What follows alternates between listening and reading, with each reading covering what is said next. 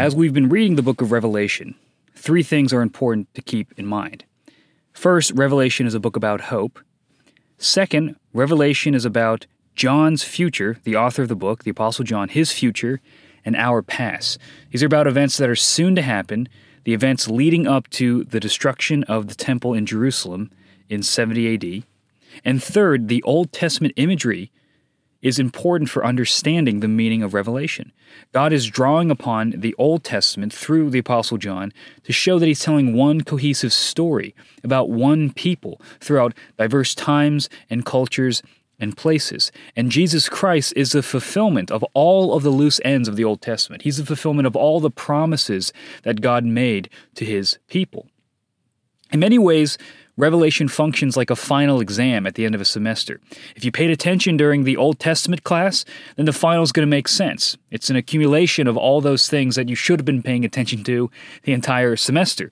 But if you slept through those classes, maybe like I did from time to time, the symbols are going to startle you and confuse you. They're going to make you come to weird conclusions, and they're going to be just a very confusing experience. So we have to understand the Old Testament if we want to understand the book of Revelation. Now, the book of Daniel is one reservoir of imagery that Revelation draws from. It's really helpful when you understand Daniel and read it alongside Revelation to compare the two and see how one sheds light on the other. Now, the book of Daniel is of particular interest because of its apocalyptic focus on the future. Apocalyptic means this symbolic imagery speaking about how the divine realm, the heavenly realm, pierces the veil into the earthly realm and how that affects the history of the world. So Daniel is part of God's story, and Revelation is drawing upon it to show us that the things that were left undealt with in Daniel, the loose ends of the book of Daniel, are going to be wrapped up and concluded through Jesus Christ, the only Son of God, the one who comes as a Son of Man on a cloud, receiving an eternal kingdom and eternal glory. This is understanding Revelation.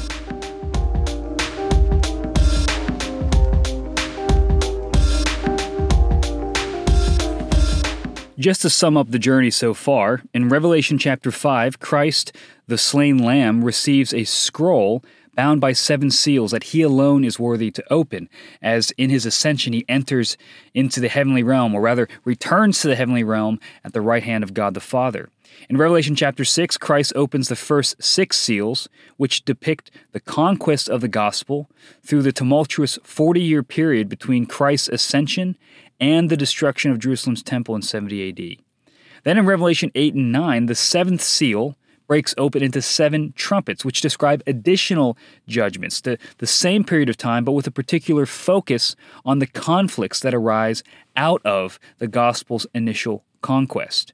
This brings us to Revelation chapters 10 and 11, which continues the 6th trumpet and anticipates the 7th trumpet. So this is all part of the prior section. When the 6th trumpet is blown, you see these 2 key visions. You see a vision that we're going to look at today in chapter 10 of an angel with a scroll, and then in the next episode, you're going to see a vision of the 2 witnesses. So the seals have been broken, and we're going to see in Revelation 10 this odd image of an angel with a scroll talking to John, and there's various details involved with that. So to understand Revelation 10, there are 3 key aspects to unlock its meaning. First is the angel that appears, the messenger. Remember, angel can be translated messenger. The mystery and the scroll. The angel messenger, the mystery, and the scroll. Let's look at the first 4 verses of Revelation chapter 10. Then I saw another mighty angel coming down from heaven, wrapped in a cloud, with a rainbow over his head, and his face was like the sun, and his legs like pillars of fire. He had a little scroll open in his hand, and he set his right foot on the sea and his left foot on the land, and he called out with a loud voice like a lion roaring. When he called out, the 7 thunders sounded. And when the 7 thunders had sounded, I was about to write, but I heard a voice from heaven saying, "Seal up what the 7 thunders have said, and do not write it down." So John opens with a description of a mighty angel, and he uses Christ-like terms: clouds, rainbows, sun, and fire. These are all things we see in the book of Revelation describing Christ. These are also images that we see in the Old Testament describing God himself. Now, the question is this a messenger, an angeloi, an angel of Christ, or is it Christ himself? Commentators disagree. Some people say this is actually Christ appearing to John. Alistair Roberts has an interesting take, and I think he might be right here. He suggests, in a sense, it's kind of both. It's the Holy Spirit. Now, here's why.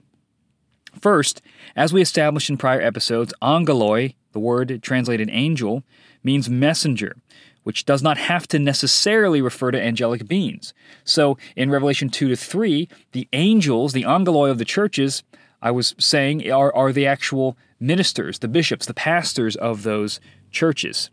Now the Spirit is a messenger. He's the one who brings the presence of Christ to people. He's a messenger for Christ, bearing his presence, which is why he has these godlike qualities, because the Spirit is God, so he should be identified with imagery typically associated with God, the cloud, the rainbows, the sun, and fire.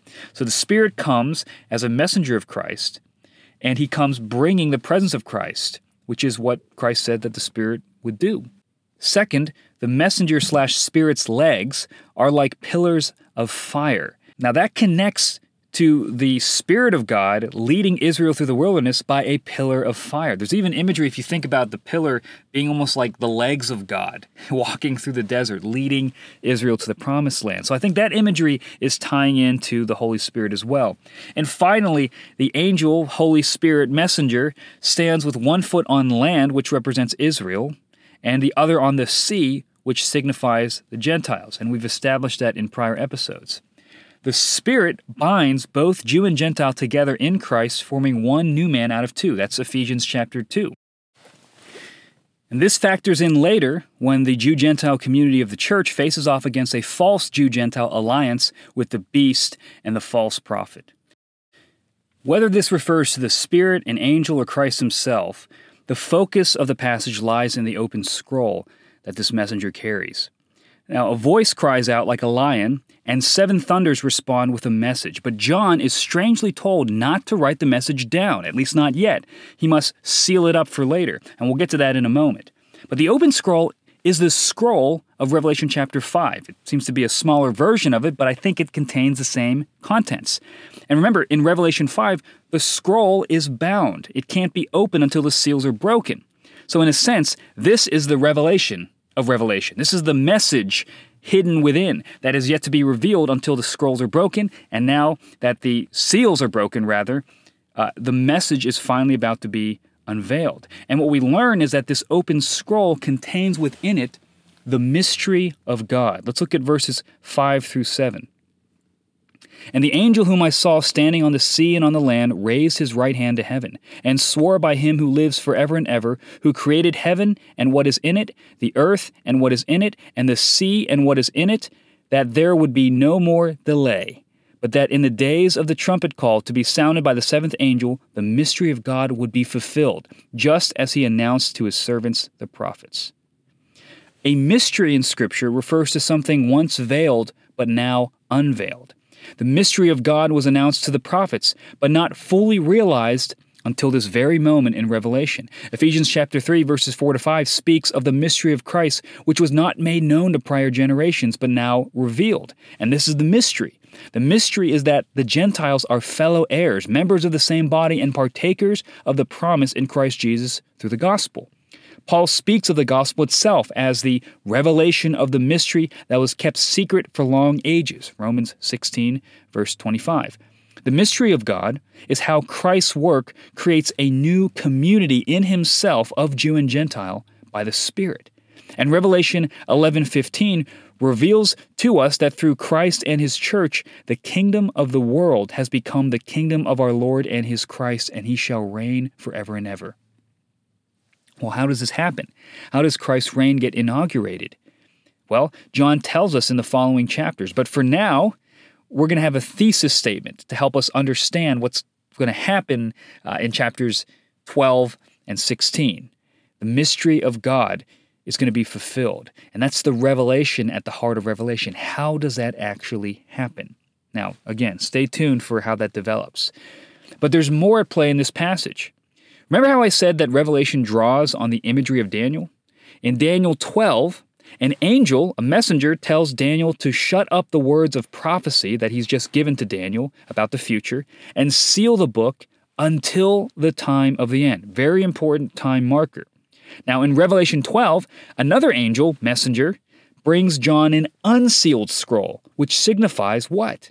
That the time of the end has come. What was once sealed in Daniel has now been unsealed with John in Revelation. And John is expressly told not to seal up the prophecy at the end of Revelation because the time is at hand. Revelation 22:10.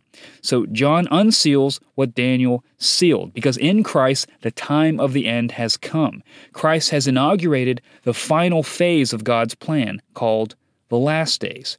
This is why the Apostle Peter, in his sermon at Pentecost in Acts chapter 2, he actually quotes the prophet Joel. Now, Joel prophesies that in the last days, the Spirit of God will be poured out on all flesh.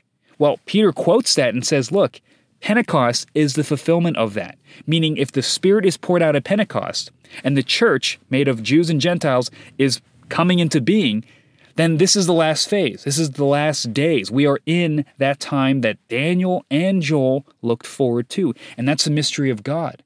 That the pouring out of the Spirit pours out on both Jew and Gentile, and that it is through Christ that that fulfillment comes. But there's one more connection to Daniel 12. After Daniel was told to seal up his prophecy, he asked the angel when the contents of the scroll, the mystery of God, will be fulfilled. And the angel in Daniel 12 raises both hands to heaven and swears by God that it would be a time, times, and half a time before the mystery can be fulfilled. This appears earlier in Daniel as well. A time is a year, which means that time, times, and half a time is 3.5 years. 1 time plus 2 times plus half a time. So 3.5 years forms what? Half of a week. A week is 7 days, which symbolizes perfection and fullness. So half of perfection is imperfection and chaos and incompleteness. So the angel tells Daniel that the mystery of God will only be fulfilled after a broken week of suffering and persecution. Now, this symbolizes the entirety of the age between Pentecost and the fall of Jerusalem in 70 AD. It's going to be a broken week. It's going to be a week of persecution, of chaos, and upheaval. It's a time of bloodshed when martyrs conquer dragons, beasts, and false prophets with the blood of their witness. And this is explaining what we see symbolically represented in the book of Revelation. What was once far off for Daniel is soon for John. The angel in Revelation 10 swears that there will be no more delay. It's happening now. It's happening soon. It's right on top of you. God's judgment will come when the 7th trumpet sounds, fulfilling the mystery of God. And that's what gets us to the scroll. After we looked at the angel, the mystery, and the scroll, this is the scroll, Revelation 10, 8 through 10. Then the voice that I heard from heaven spoke to me again, saying, "Go, take the scroll that is open in the hand of the angel who is standing on the sea and on the land." So I went to the angel and told him to give me the little scroll. And he said to me, "Take and eat it. It will make your stomach bitter, but in your mouth it will be sweet as honey." And I took the little scroll from the hand of the angel and ate it. It was sweet as honey in my mouth. But when I had eaten it, my stomach was made bitter. And I was told, "You must again prophesy about many peoples and nations and languages and kings." Why is John not allowed to write down what the thunders say? Because he must first ingest it by eating the scroll. I think what the thunders are saying is simply the contents of the scroll, and John is not told to write it down, but to seal it up, to wait until he has ingested, internalized this message, so that he would speak it out with his mouth before he can eventually write it down. He must internalize the message. This is not the first time a prophet has ingested a scroll, by the way. In Ezekiel chapter 2, God tells Ezekiel to ingest a scroll in order to preach a message of lamentation and woe to Israel. And it tastes sweet in Ezekiel's mouth because it shows God's justice. But John eats this scroll, and it tastes sweet, and then it tastes bitter. Why is that? Well, perhaps John knows that God's victory comes on the heels of suffering and martyrdom. Ezekiel's message was to Israel, but John's is to people, nations, languages, and kings. It's to the whole world. That Christ has died, risen, and ascended, and the Spirit has been poured out, creating the Jew-Gentile church. But this kingdom has not yet come in full. One more obstacle remains: the temple and the satanic forces that stand behind it. This is why the destruction of the temple in 70 AD is so crucial, because it is sort of the blockage that is stopping the gospel from going out to the nations. First, this old system must be done away with before the new system can blossom and grow. And once that obstacle is removed, the kingdom of God can advance out into the nations, out into the world, to all peoples, languages, tribes, and tongues.